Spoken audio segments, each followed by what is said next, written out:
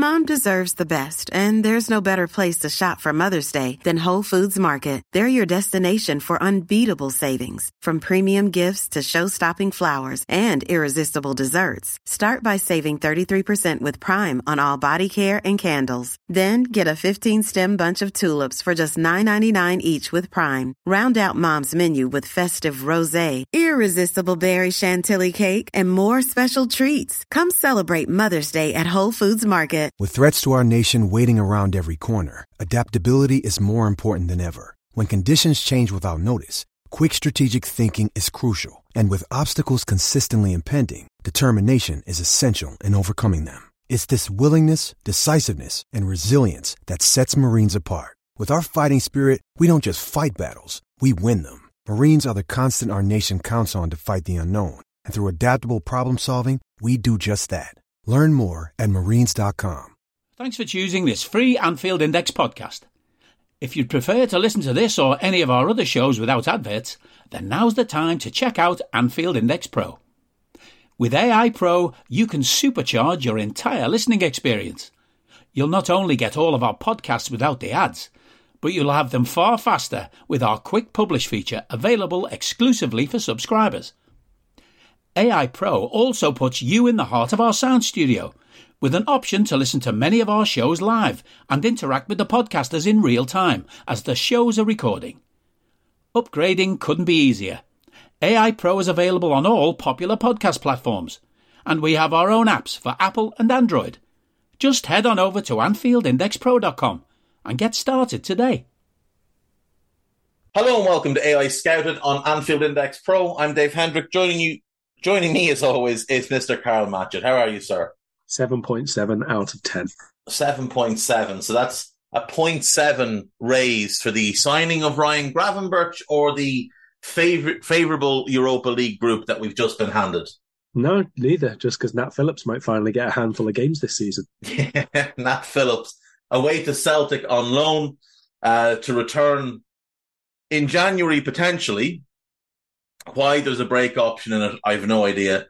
Otherwise, he will return next summer as a 27-year-old who will likely have less than 100 senior games under his belt and will have 1 year left on his contract and will no doubt go on loan again next season and then leave on a free, because that is how well-run clubs operate. Carl, we did get a very favourable group in the Europa League. We got LASK of Austria, Union Saint-Gilloise of Belgium, who are owned by the same person who owns Brighton and operate in a similar way and often have Brighton players there on loan. And we got Toulouse of France. This is, if we were to handpick a draw, considering quality of opponent and travel, this is probably the perfect draw. I'm sorry, I've been stunned into silence here by an Arsenal fan in the corner laughing at me because it's a Europa League draw that we're talking about. It seems to have a very, very short memory of what the hell's been going on for the last 8 years or so, but we'll ignore that and move swiftly on. It's a very handy one in terms of allowing us to plan for our season. I mean, for the players Liverpool have in the squad, even if we exclude whatever you think the strongest 11 is, which we briefly touched upon before going live, this should be a group stage which allows us to go through without any real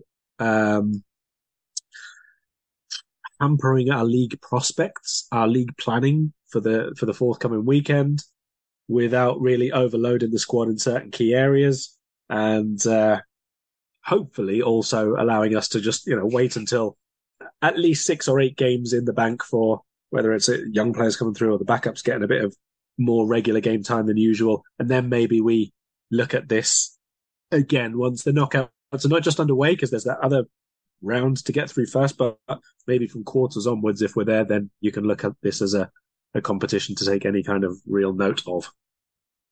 Yeah, I'd agree. I mean, there's absolutely no reason for, Alisson, Virgil, Ibu, Trent, Dominic, Alexis, Diaz or Mo to even be in a squad for this competition in the group stage. There really isn't.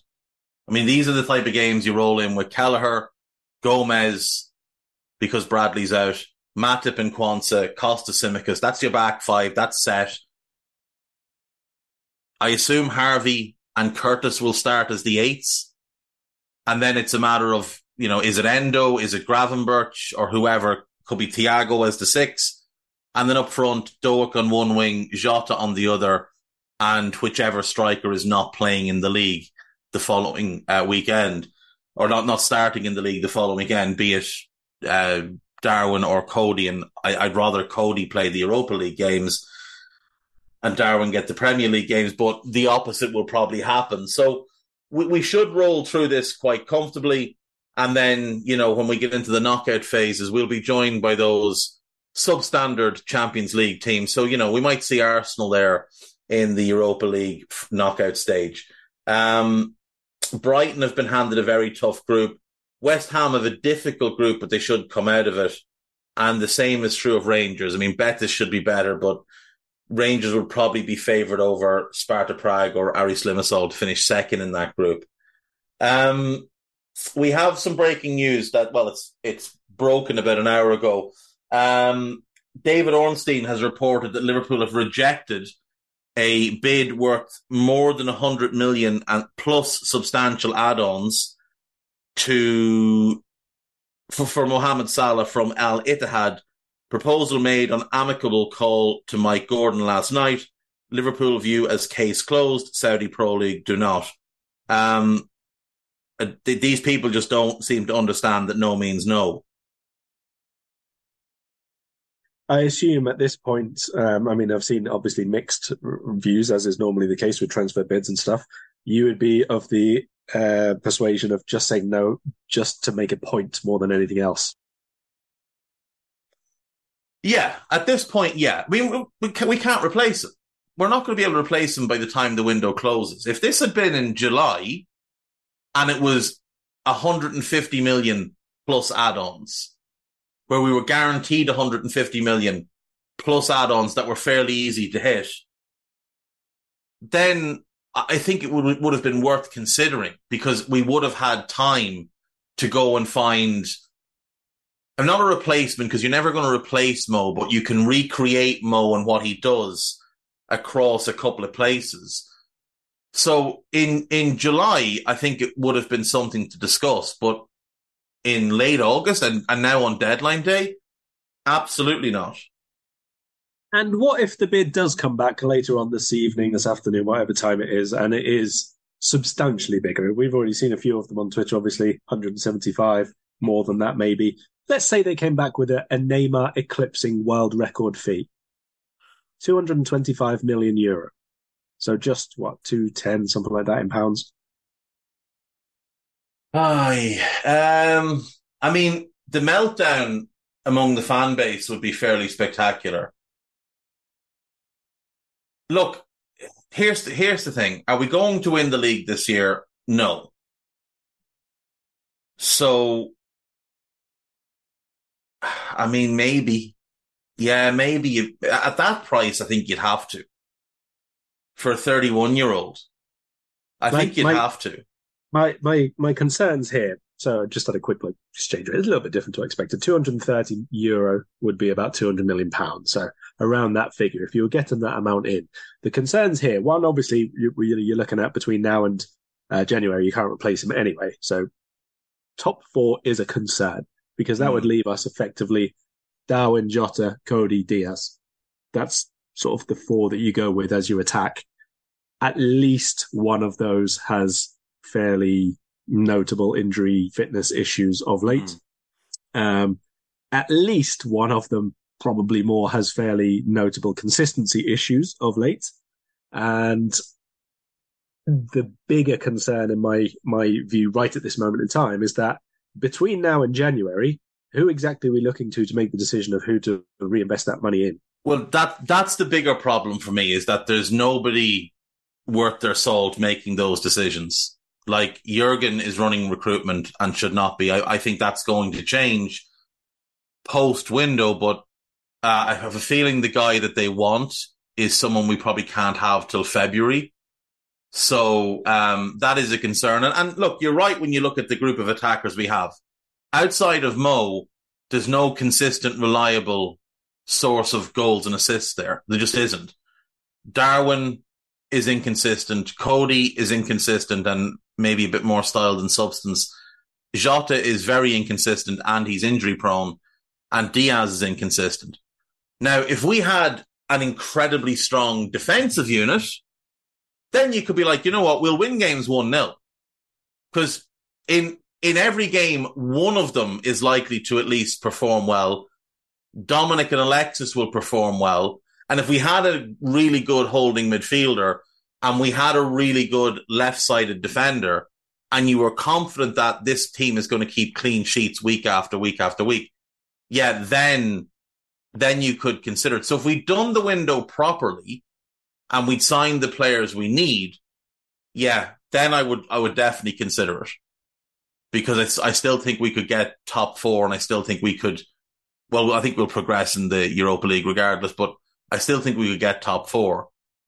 And then in January, you'd go and you'd look, at least you'd have the 4 or 5 months to find the replacement and work on a deal. So you have somebody ready to come in January 1st. But we haven't done the window properly. So it has to be a hard pass. It has to be a hard pass. Are you that person who has everything?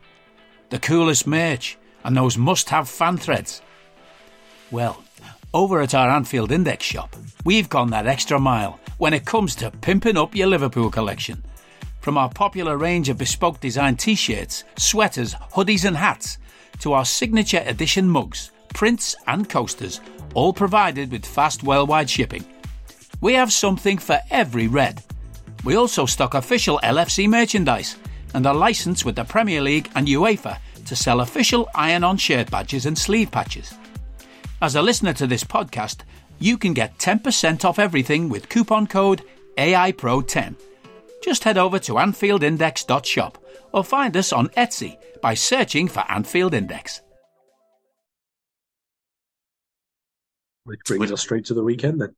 It does. It brings us to Aston Villa this weekend. Villa come into the game having had a strange start to the season. They got absolutely tonked by Newcastle. Then they did the tonking against Everton. And then they beat Burnley 3-1. They have progressed very comfortably in the Europa Conference League, beating Hibernian 5-0 away in the first leg and 3-0 at home in the second leg. This is a good team. And I know the manager is not someone you're overly keen on, but he is a good manager. They've had a pretty decent summer. They brought in Yuri Tielemans. They brought in Pau Torres. They brought in Moussa Diaby. They've brought in Nicolo Zaniolo on a loan. They have ruined most of the good work by bringing in Clement Lenglet on loan as well, but he's a backup centre-back, so it's not necessarily the worst. Last season, obviously, they were outstanding once they sacked Gerrard and brought in Emery. They were top 4 form from when he took over to the end of the season, having been relegation form before he took over. The truth is they're probably somewhere in the middle. They overperformed last season under this manager.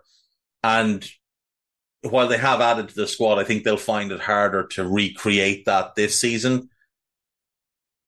What do you make of this Villa team, and what do you make of the job that they've done over the summer in terms of loading up again, having gotten into Europe? I think definitely better squad depth in terms of how close the second group of, let's say, 6 players are behind the starting 11, 12, 13. I think that's improved quite considerably. You look at the people who have departed, like some of them obviously just played absolutely no part, like Wesley, since his injury, had nothing to do with the first team. Marvel Nakamba obviously had a couple of years in the team and then was gone. Cameron Archer, I know you rate, and a couple of Villa fans I know really rate him as well, but wasn't a first team environment contributor, let's say. So take away those. The only real first team contributing player they've lost is Ashley Young, who wasn't great, let's say. Morgan Sanson, again, didn't really have much of an impact at all. So I think when you bring in people like Yuri Tielemans, Pau Torres, let's say Nicolo Zaniolo as a loan addition, immediately whether all those players start every week or not, your second group of players who can start matches are better. And that's already a big step forward, especially for a team who are going back into European competition, playing midweek and wanting to be competitive. Then when you add in a couple of stars, Moussa Diaby is an unbelievable capture for them. I think I don't even know when their best capture before that would be. Obviously, Coutinho was intended to be, but hasn't proven to be. So what? Probably signing Martinez from Arsenal because he was a big deal at the time and he just managed to make the breakthrough, but he wasn't as established a player by any stretch of the imagination. So I think he is a really, really good addition to make the 11 better. Pau Torres probably makes the 11 better across the course of an entire year against Tyrone Mings, but overall, I like where they are in terms of depth. We know they're a club that don't really have any financial worries because they're very deep pockets from their backers. I think that they're a little bit bloated, if anything, in terms of the squad, but obviously there's quite a group there who are going to be well outside the first team environment and are just sort of not really got anywhere to go just yet, unless they do in the final hours of today as we're recording this. So the squad is definitely coming together as a side that can compete in the top 8 for sure. I think actually we might see them go a little bit higher than that, unless Unai totally focuses later in the season on Europa Conference League success and ambitions of going deep. Yeah, I think that's very fair. I do think that's very fair. I've said that I don't like the two departures, Ramsey and Archer. I don't like selling high-end young talent, but it is what it is, and you have to balance the book some way, I suppose. But yeah, I mean, there's a number of players in this squad now that you'd look at and think, oh, you wouldn't mind having him at Liverpool. You know, Kamara being the primary one. Odd that we didn't really explore that over the summer. Maybe we did, and we were told a price that was just way beyond what we were comfortable with. So have you seen much of them in their opening 3 games against the Toon, Everton and Burnley? I have. I watched the Everton game and the Burnley game. I also watched the first leg against Hibs for some ungodly no reason. I think I texted you during the game, didn't I, to see if you were watching. Yeah, that was a mistake on my part, but at least the first half was entertaining because Hibs was so bad. So I watched about the first, I think, hour of that before I finally figured out I should do something else with my life.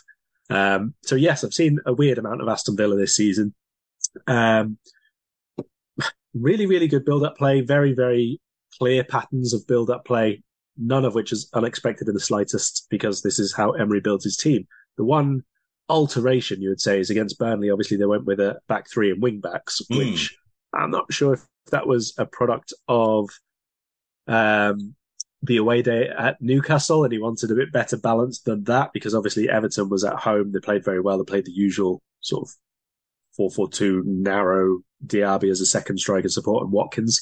And I thought that they looked really balanced there. They looked quite impressive in terms of their off the ball returning to positions and where they were able to cover spaces. But of course, Everton are not a team who habitually do, well, much of anything at all, if we're being perfectly honest, over the last few months.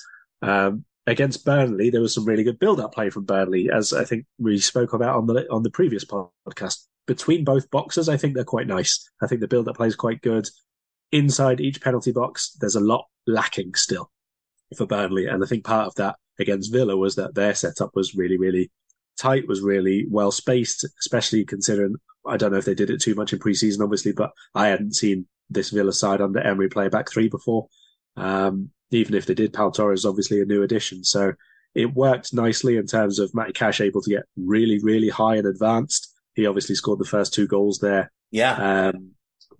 But not just in terms of the goals. I think the link between, let's say, Diaby, Watkins and Cash down that right channel was very, very good. I think Kamara was absolutely phenomenal in that match. He was very, very quick in terms of repossessions, in terms of being in place where Burnley were going to try and play through. You didn't really see either of the Burnley centre mids get into very advanced positions because, one, they were stopped if they tried running with the ball, which was mostly Cullen, obviously not Sander Berge. And 2, if they did lose the ball, they were really quickly bypassed by Kamara or Luiz passing straight into McGinn and Diaby, who played a little bit more narrow in that match. And so Burnley were forced into sitting really, really deep. I thought it was a very smart approach, but mostly Aston Villa won because they were just technically much, much better in the final third. Yeah, I'd fully agree with that. I did like the back three, I have to say, because Matty Cash is someone that I liked when he was at Nottingham Forest, and he was a winger who was converted into a wing back, and that's the role he played there, and he just seemed to feel a lot more at home there at the weekend than he has at times at right back. Luca Digne is absolutely a wing back because he's just not very good defensively, but he is good going forward. So I do wonder if it's possible that they'll stick to that, because they've got Konza, they've got Diego Carlos, and they've got Pau Torres, and they've obviously paid big money for Carlos and Torres in the last 2 summers. I know Emery didn't sign Torres, or didn't sign Carlos rather, but he is a player that was quite highly regarded in Spain, even if, not necessarily as much outside. And if people were looking at him from a critical point of view, there's a lot of errors in his game that you wouldn't necessarily want. But Ezri Konsa is probably still their best centre-back. So maybe playing the back three is just a way to, get all of their better defenders regular game time. The Kamara-Luis double pivot is very, very good and is malleable to work in most shapes. And then in attack, you're going to have Watkins, you're going to have Diaby, McGinn, Zaniolo can play the role McGinn played. I wouldn't be at all surprised if Jon Duran has a good kick on this season and shows what he's capable of. You obviously got Leon Bailey as well, who could maybe be the rotation option for Diaby.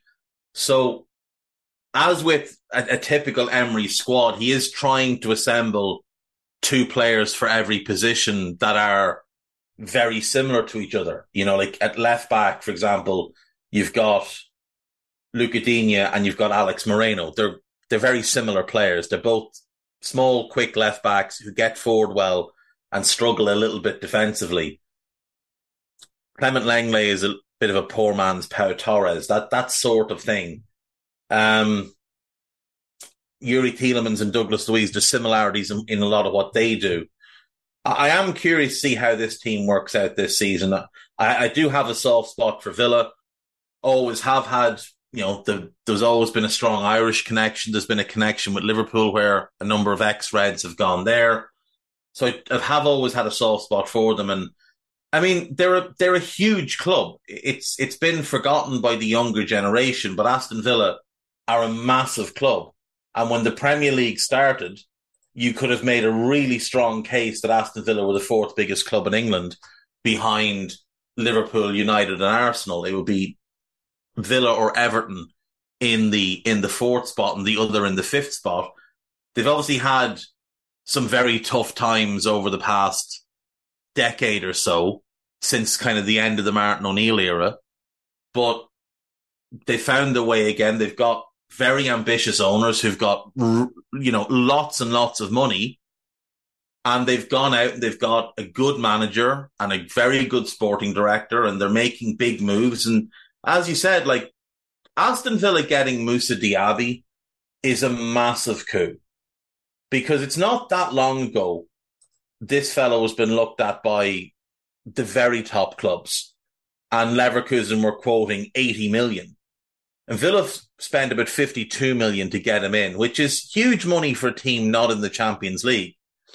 But it does show the extent to which they're willing to push the envelope to improve and get themselves towards that Champions League. Because the thing about their owners that a lot of people just don't realize is these owners are not just here to have this team in the Premier League. These owners don't just want to have a good team. They genuinely want to bring silverware and real success back to Villa Park. And Wes Edens is incredibly ambitious. Like, he also co-owns the Milwaukee Bucks, who for a couple of years in a row had the best record in the regular season. But they flamed out in the playoffs.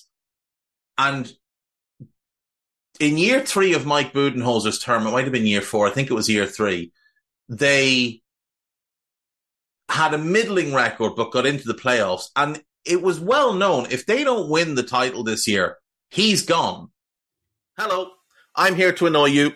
I'm here to annoy you into listening to more of me and more of others on EPL Index. We don't just have the Anfield Index stuff. We've got EPL Index as well, which covers the entirety of the Premier League.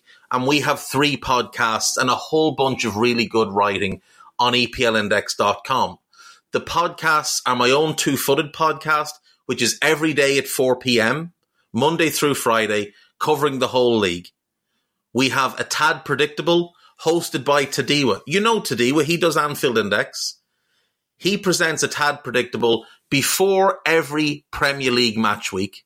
And then Kevin DeVries and his crew on the EPL Roundtable, they're every week after the Premier League match week. So make sure you listen to everything we're doing on EPL Index and follow us there on Twitter at EPL Index. Thank you. Bye-bye. They're just not going to deal with this anymore. He will be gone. He didn't win the title. Or he did win the title, rather, so he managed to stay on. But normally with the NBA, if you win a championship, especially in a small market like Milwaukee, you're a made man. And unless things go catastrophically wrong, you will stay there for 5 years, 10 years, however long. 2 years later, even though they'd had decent seasons, they fired him because he wasn't winning. He wasn't winning the championship. And that's what this guy cares about. Wes Edens isn't in this just to take part. He does have ambitions to see Aston Villa raise major silverware. It's why they've gone and they've gotten Emery. Because they're realistic enough to know the Premier League, when you've got City and you've got Chelsea and you've got United and all the money that they have, and then you've got Liverpool and you've got Arsenal, winning the Premier League is going to be next to impossible for them. But winning European trophies is a very distinct possibility. The Conference League potentially this year, the Europa League potentially next year.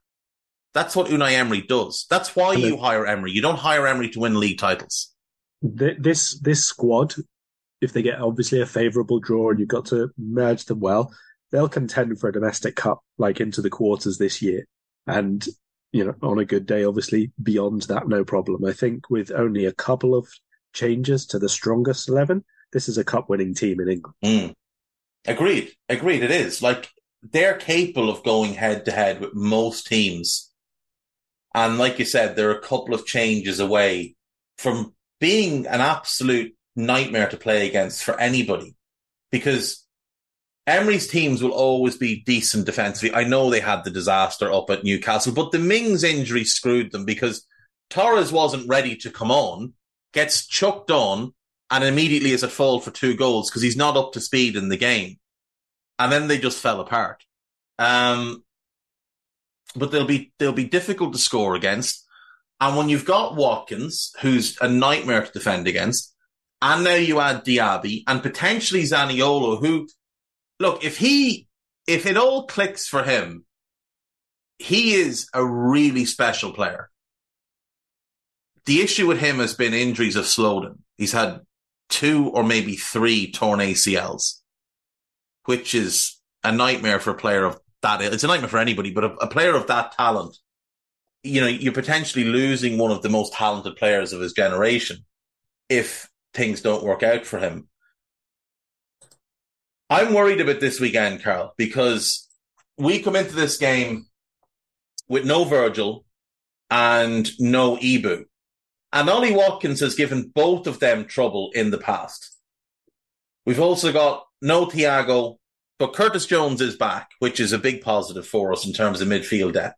Now, Villa have problems of their own. Obviously, Emi Buendia is out for the season. That's a big blow to them because he would have been an important squad player.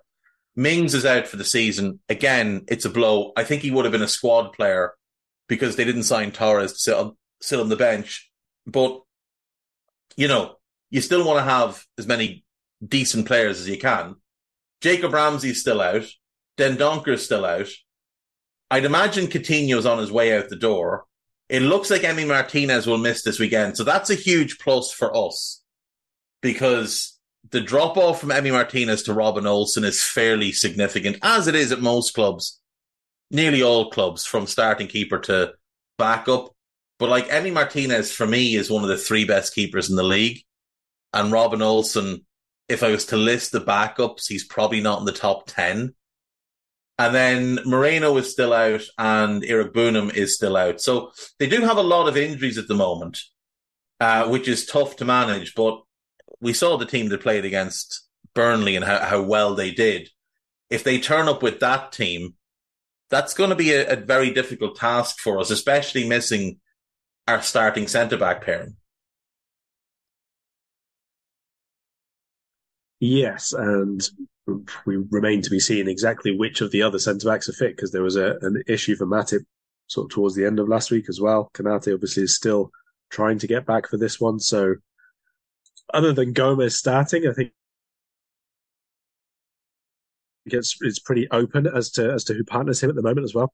The real issue, as you alluded to, has obviously been the speed of running behind that Villa's forwards have given us in the past, and not just in the past, but the ones that they've brought in now as well. If Bailey happens to start speed running behind from the channels, direct running with the ball, all his traits.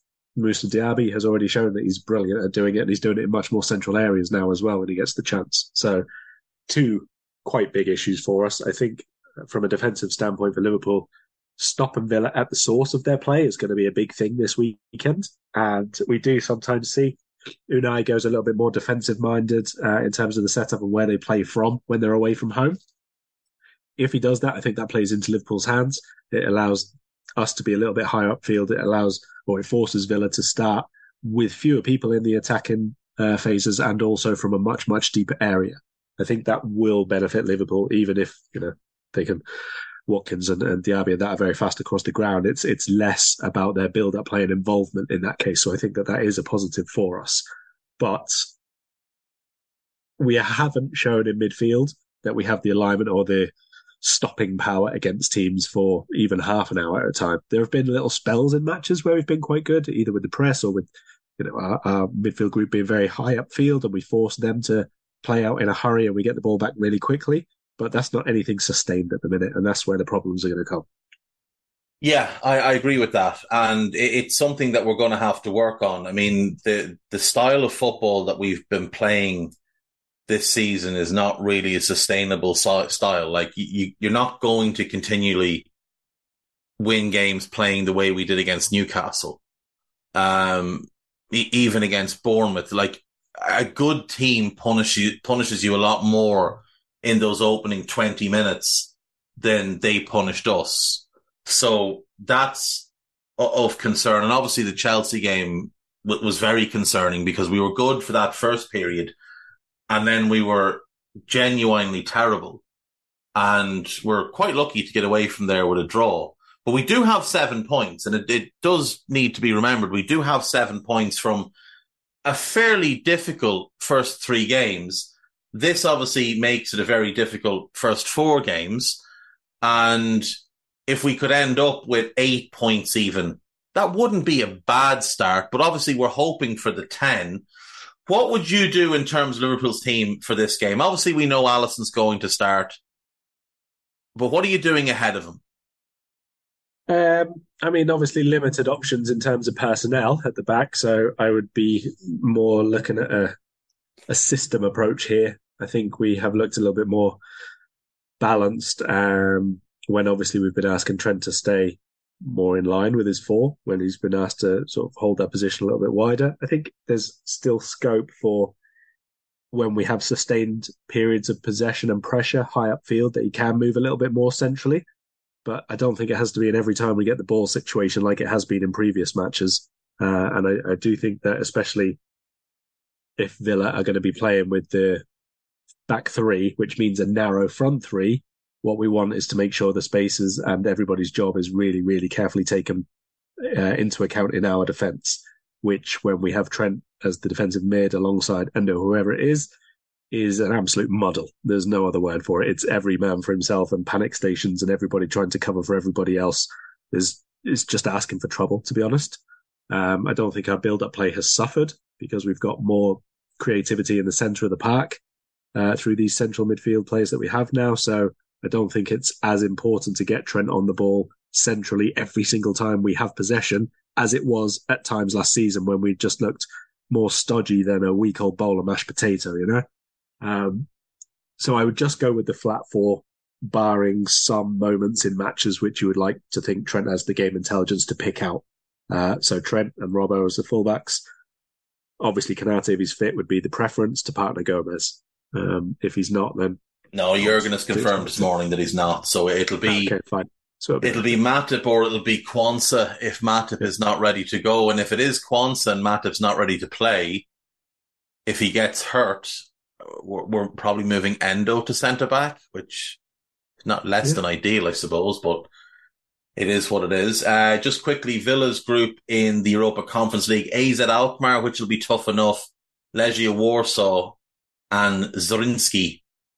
I'm probably butchering the pronunciation of that. Zinjski. Fairly straightforward. Villa, you'd imagine, will come through from that group. I agree. I think it has to be a back four. I think we've looked much better. And I think Andy Robertson made a point of saying that in his post-match interview after the Newcastle game. He did say, we've looked better with 10 men, but I think what he meant was we look better when we're playing a real formation, a back four, because we look wide open when we're playing the 3-box-3. Now, I do have expectations that we're going to see Linders go full Linders ball at some point and play 3-diamond-3 at some point, which if we had a really good defensive midfielder and a really good left-sided centre-back, I'd be more than happy to see it tried, but we don't, so we shouldn't. Midfield then, Dominic, Endo and Alexis, I assume, get the nod again?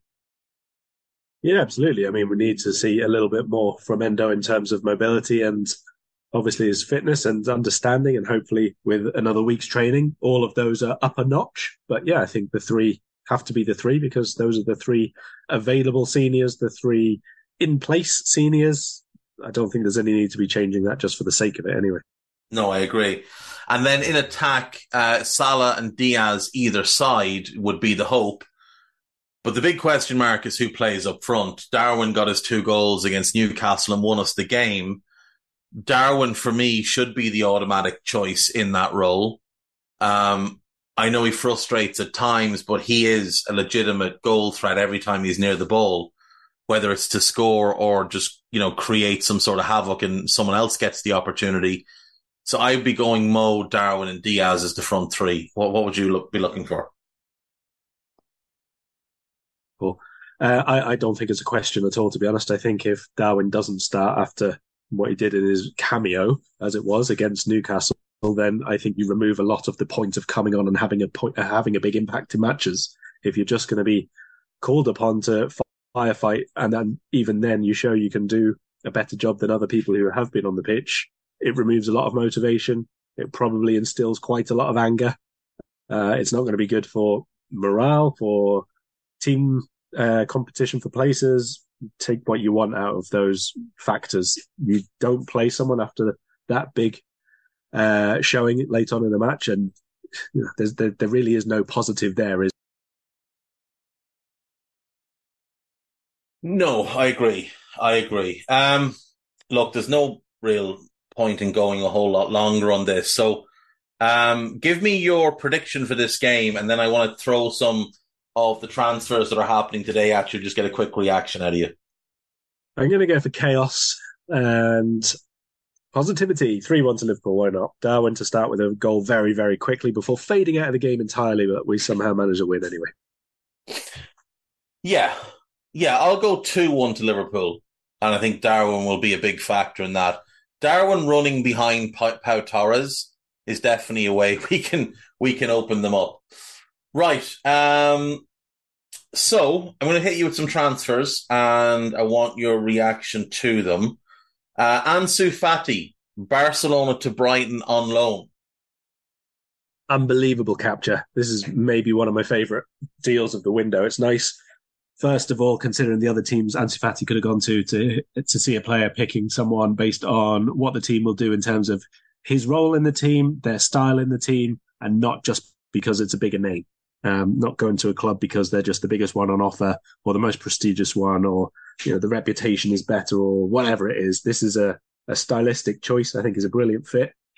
Obviously, he needs time and game time to get back to his sharpest level, technically and physically. But if you consider that Brighton's way of playing, their rotation of positions, and the fact that they've just lost Julio Enciso for several months due to the knee injury, I think he's a brilliant addition to the squad for Brighton, and that is a really good pick from him. Yeah, I agree. Do I need to ask you whether you like Clement Lenglet to Aston Villa? I mean, I think he'll look really, really, really good zipped up in that coat on the bench. That's fair. Matheus Nunes, Wolves to Manchester City for £55 million. Stylistically a good fit, obviously. He'll bring a lot to the table that they enjoy seeing. I'm not sure he makes them better as such, but certainly added depth is never a bad thing for the teams at the top. I think there will probably be a few performances that make people go, oh, I thought we had a buyout clause for him and we could go for him first choice and all the rest of it, because he's a good player playing in a very good team. So, yeah, it's a good deal for them. It's a very difficult one for Wolves. I think they kind of got backed into a corner and had to take it. I don't necessarily think he's going to be a game changer for them because they don't really need one, but more of the same is going to make them win more trophies. Yeah, that's fair. Nuno Tavares, Arsenal to Nottingham Forest on loan. Well, we did say they needed another left back, and we did say that they have about 712 right backs. So I still think at least 2 fullback stroke wing backs need to be making their way out of the City ground before the transfer window shuts. Otherwise, there's going to be quite a few unhappy people at different points in the season. They have a massive squad. Yeah, I think that it's a fine addition in terms of what he is and where they are. I don't think it's like groundbreaking or anything, but it probably gets him a bit more game time. He was good over in France. So if he's playing as a wing back, I think it's an overall positive. If he plays in a back four, I have reservations. Yeah, I'd be exactly the same. I think he's a decent wing back and a very poor left back. Separate to the Matheus Nunes deal, but absolutely linked to the Matheus Nunes deal, is Tommy Doyle going from Manchester City to Wolves with an option to buy for $5 million, which is way below value for that player. I really like this one for Wolves. Now, I think they need another midfielder in. He can't be the Nunes replacement, but I do really like this signing. Yeah, I mean, I have limited viewing of him from Championship, obviously, but prior to last season when he's had his Man City cameos, technically looks exactly what you would expect. What I would say price-wise is, considering the young players and players who haven't even appeared in the first team from Man City over the last 2 seasons, I think it's fair to suggest, although Wolves were backed into a corner, the price that they were able to accept has come down because of this one. Yeah, agreed. Last 3 then. Cole Palmer, Manchester City to Chelsea. This, to me, is one of the more surprising deals of the summer. Yeah, I really like Cole Palmer. I think he's a really good player, and I was hoping that, not from a Man City perspective, but from watching him play, I was hoping that he'd get a lot more game time this year, especially with Riyad Mahrez departing. I think he's capable, to be honest, but going to Chelsea, where they have so many similar profile players, is going to make it a bit difficult. Not impossible. I think he's further along in development than Noni Madueke, for example. There'll be a couple of other players there in that general attacking midfield line, because he can play probably right the way across the 3. There's game time to be had for sure, and I do think he's a really, really talented player. So again, a positive, but I think he could have had a better landing spot. Brennan Johnson from Nottingham Forest to Spurs for $45 million. I don't need a VPN. I've got nothing to hide. This is what I used to tell myself before I hooked up with LibertyShield.com. Not only is my home internet now fully encrypted, but I can now access all the websites I want, whenever I want, and do so from absolutely anywhere. As a Liverpool fan, I love to know I can now watch every match, regardless of whether it's on UK TV or not. My Liberty Shield VPN makes sure nothing is blocked and guarantees me super fast streaming speed throughout that match. You can get connected right now with their software package, which includes a 48-hour no-obligation free trial and instant access to their apps for Apple, Android, Fire TV, PC, Mac, and Android TV. Or go a step further like I have and get one of their pre-configured VPN routers. These small but powerful devices allow you to easily connect every device in your home to VPN, making it the perfect solution for smart TVs, mag boxes, and games consoles. Visit libertyshield.com today and use coupon code AIVPN25 to get 25% off at checkout. Good step for him. I'm not 100% convinced on him as a leading 9 in a 2-3-1, but it feels like another Richarlison, basically, like someone who can play up front but is really good in terms of versatility, rotations, movement off the ball, link play, but not the number 9 end product as such. So to me, he's a Heung-min Son successor. And I wonder if they're looking at that with the long-term view of maybe Sonny goes next summer and they have Johnson in and they should still have money to go and get a 9 maybe in January, because maybe Ivan Toney is the one they want and they've decided to hold off till January.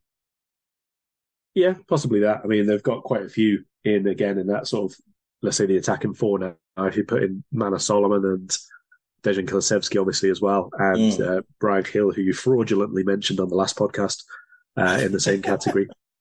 Look, it's a really good group that Postecoglou's got to work with now, and I think that without European football this season for Spurs, there's really no excuse for them in terms of, what should we say, at least top 6 is par for them. 6th? I think 6th might be par for Spurs this year, given the workload reduced this year.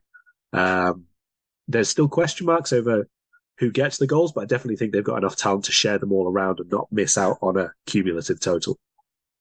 And linked to that one is Ibrahim Sangaré from PSV Eindhoven to Nottingham Forest. For me, that's a hell of a get for Forest. There should have been clubs at least 2 levels above that trying to get. Yeah, very, very interesting. Very, very interesting. It also looks like Calvin Phillips might end up going to Fulham, though there is still a hint that Liverpool are interested in him and could do that job. Let's finish on that. If we sign Calvin Phillips on loan with an option to buy, like a prove-it loan, how would you react to that? Because for me, I think he's a really good player who's become massively underrated in the last 12 months. I think his injuries have been hugely overblown, because the shoulder injury, he got it at Leeds, played through it for a couple of years, and then it reoccurred, and he needed the surgery. So I don't worry about that. I worry a little bit about the hamstring that he had in the 21-22 season. But, I mean, Bielsa ball breaks everybody, so maybe not so much an issue. What would you think of Calvin Phillips coming into Liverpool? I'd feel more comfortable because we have someone who can naturally play as a 6. It's still not the absolute ball winner that I would want there, considering the rest of the midfield alignment. But at the minute, we are, let's say Gravenberch obviously gets finalised. We're then looking at 2 players coming in who have had next to no football last season. That doesn't fill me with enormous confidence. I mean, yes, it would be a positive, because I still think that we are woefully short in that 6th position. I just don't understand it in the slightest. And he has been a very, very good player. I don't think he's the perfect player by any means. Not for who else is in the midfield 3 with him. But I don't think we're going to get the player who I think is an ideal fit. Not by name, but by skill set, by characteristics. Yeah. So if it's more about positional cover and ball playing and technical support, then I don't see loads out there that we could get easier than Phillips, even if the price might be a little bit more than people would want. You know, you've made the point about paying more for Gravenberch than Bayern did, considering he did nothing for them, and we'd probably do similar with Phillips, and that would not amuse me. No, I wouldn't. Yeah, no, if we were giving the City profit, no, I wouldn't be happy at all. Right, we will leave it there. We will be back next week. There's no game, obviously, next weekend, but we'll do a couple next week, reviewing the transfer window as a whole. So we might do one big one and split it into 2, where we go over what each club has done. And we might do something else as well. Have you anything to plug before we go? No, just exactly what you're going to say. A couple of podcasts we'll do over the international break. There's been a few questions over the last couple of weeks that we said we would save for this break, so we'll get them done. And anyone else on Discord, do the same. Leave a couple of messages and we will get to the questions. Oh, we do have one quick question. It's from Sandeep. If Mo's head's been turned, do you think we drop him this weekend? I would say no. I don't think Mo's head has been turned. I think the conversation was had over a week ago between him and Klopp, and I think the answer he got regarding his future was fairly straightforward. So I don't think his head will be turned. I mean, the guy's off in London loving life during the week on his day off. So I don't think there's any worry that Mo is, sulking or kicking up a fuss. Inclined to agree, and where would we go anyway? Put Jota right wing again? I'm fine with a slightly below par Salah, even if that's the case. Yeah, exactly. Right, folks, thank you for listening, and we will see you next week. Bye-bye. We hope you enjoyed listening to this Anfield Index show. Please be sure to subscribe to our channel so future podcasts find their way to your device automatically. There's nothing quite like fan engagement, and we'd love to know what you think of anything discussed on this show. The best way to get in touch is over on our free Discord community, where both podcasters and listeners debate the hottest LFC topics 24/7. Sign up free now at AnfieldIndex.com/Discord. You won't regret it. You can also follow us on Twitter at Anfield Index and find us on Facebook by searching for Anfield Index. Oh, and before you go, we'd love it if you could leave us a 5-star review on your favourite podcast app. It only takes a couple of seconds, and it means the world to the people who create these free shows. Sports Social Podcast Network.